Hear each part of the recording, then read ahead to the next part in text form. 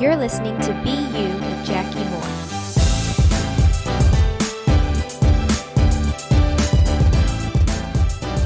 Hello, people. Welcome back. I am on the verge of being halfway finished with my first week back at school this year, and I am noticing a trend that has happened over the last few years. I am becoming progressively less funny. When I first started teaching, I had all the jokes. People laughed. It was great. Now that I'm 4 years in, I get a lot more courtesy laughs. And it's actually, I think it's part of my sanctification. Honestly, like it's helping to humble me. But it's okay because I'm doing freshman dance this year at Fayetteville, and they are super sweet and they still laugh at my jokes. So if any of you are listening, thank you, girls. You help me keep from crying myself to sleep at night. So shout out to you. But seriously, coaching the freshman dance team is kind of a new thing I'm doing, and I'm loving it. It's been awesome. One thing that I have been trying to teach the dancers in practice over the summer as we've prepared for football season and competition is that we will default to what we practice.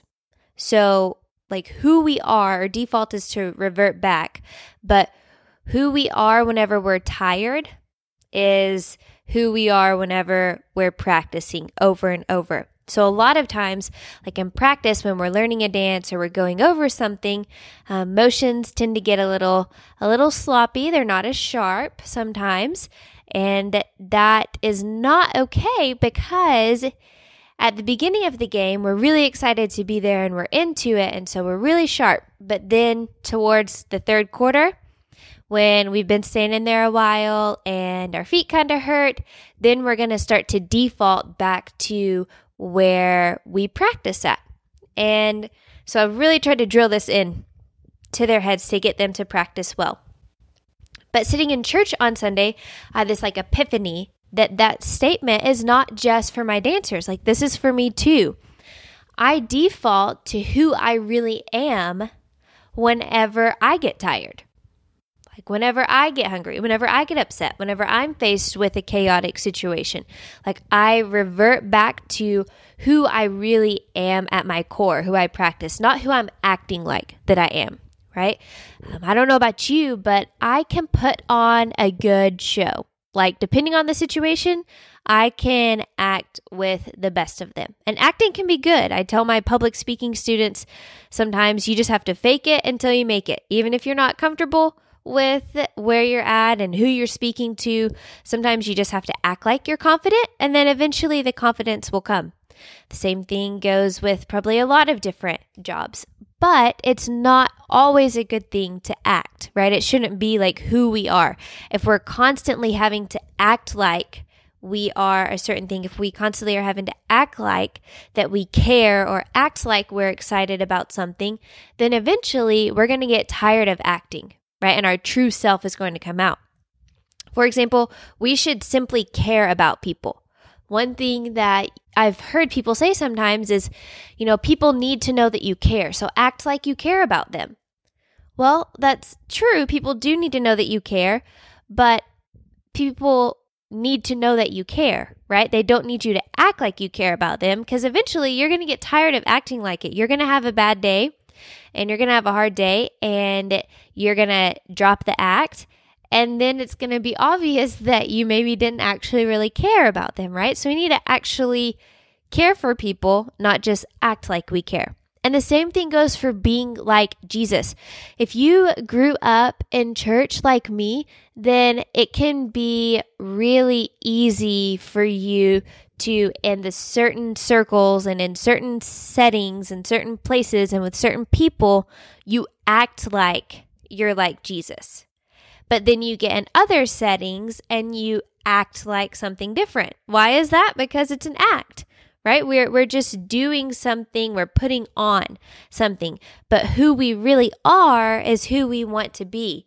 And God is teaching me that I can't just act like Jesus, but I have to be like Jesus to truly become like him. Now, this is a process, right? Because who we all truly are born to be is sinners, and we're not born to be like Jesus naturally, but whenever we become Christians, when we give our life to Christ and give our life to his lordship, then we start this sanctification process of becoming like Jesus.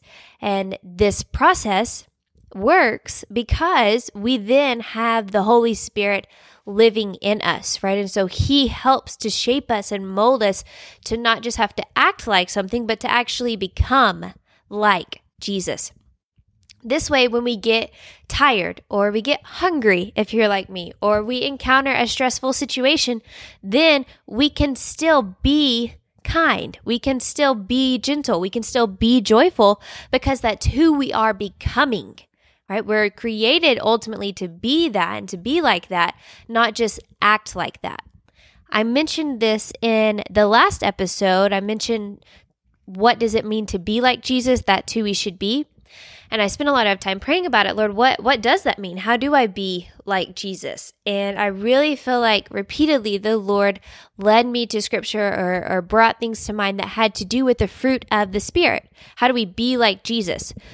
Well, Matthew 12:18 says, "Behold, my servant who I have chosen, my beloved in whom my soul is well pleased.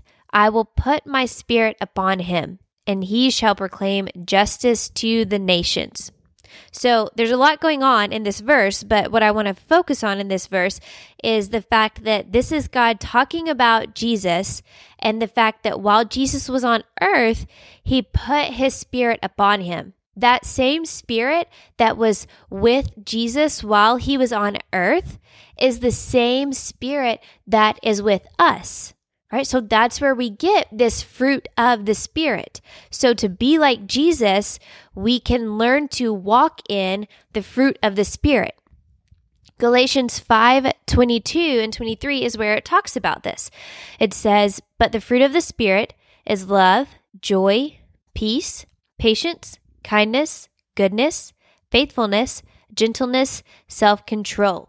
So these things are how we be like Jesus. These things are indicators in our life that we are actually becoming like Jesus. Earlier on in Galatians 5, in verses 19, 20, 21, it talks about opposite things. It talks about strife, jealousy, outbursts of anger, disputes. It goes on. And so when we see those things in ourselves and in our lives, then we can know that we're not being like Jesus. Some part of us is just acting like Jesus, right? Because when we get into a chaotic situation and we get really angry about something, then maybe that is a sign that that's an area in our life that we need to work through. Or if we get jealous really easily, then that's an area in our life that maybe we need to give to the Lord and we need to ask for him to help us walk in the fruit of the Spirit. Remember that the Bible says to ask and we will receive. And the Bible talks about the Lord not withholding any good gift. That if us people on earth know how to give good gifts, then how much more so will God? And I think that this type of thing is what the Bible is talking about when it says that. So we can ask God to help us walk in the Spirit, right? We ask God. We don't just pull ourselves up by our bootstraps to figure out how do we be more gentle. Okay, I'm not going to act like it. I'm going to be it. I'm going to be gentle. I'm going to figure this out. But I don't think that that's what God wants us to do. I think God wants us to involve him in that. And he wants us to ask him, Lord, help me live this out. Help this become who I am. Help me become a gentle person. Help me become a loving person. Help me have joy in all situations.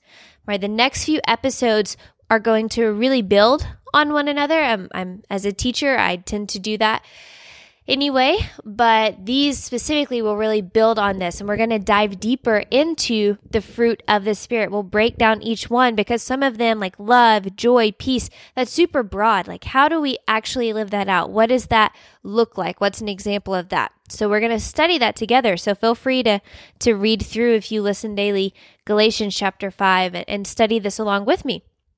And during the fun music at the end that Brandon so craftfully put together, spend that time praying that God will begin to work in your heart and make you aware of the Holy Spirit, and that He will help you learn how to walk in the Spirit so that you don't have to act like something, but that you can truly be something and someone that you were created to be.